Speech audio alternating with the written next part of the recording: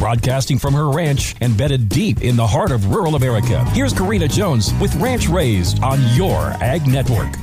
I've got some groundbreaking news to start the week, so thanks for starting it with me right here on Ranch Raised. This groundbreaking news will not make the AP wire, so you're catching it right here exclusively. The potatoes are up. I repeat, the potatoes have broken through the ground.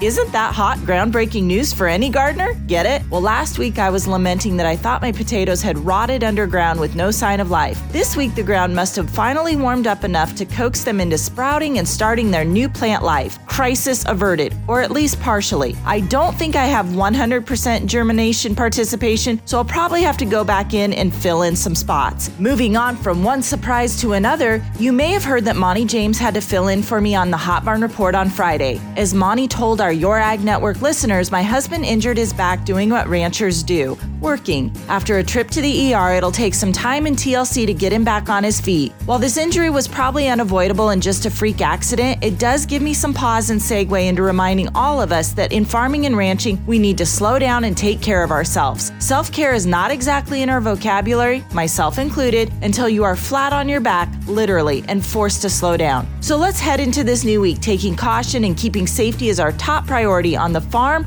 ranch, and on America's roadway. Have a great day, everyone.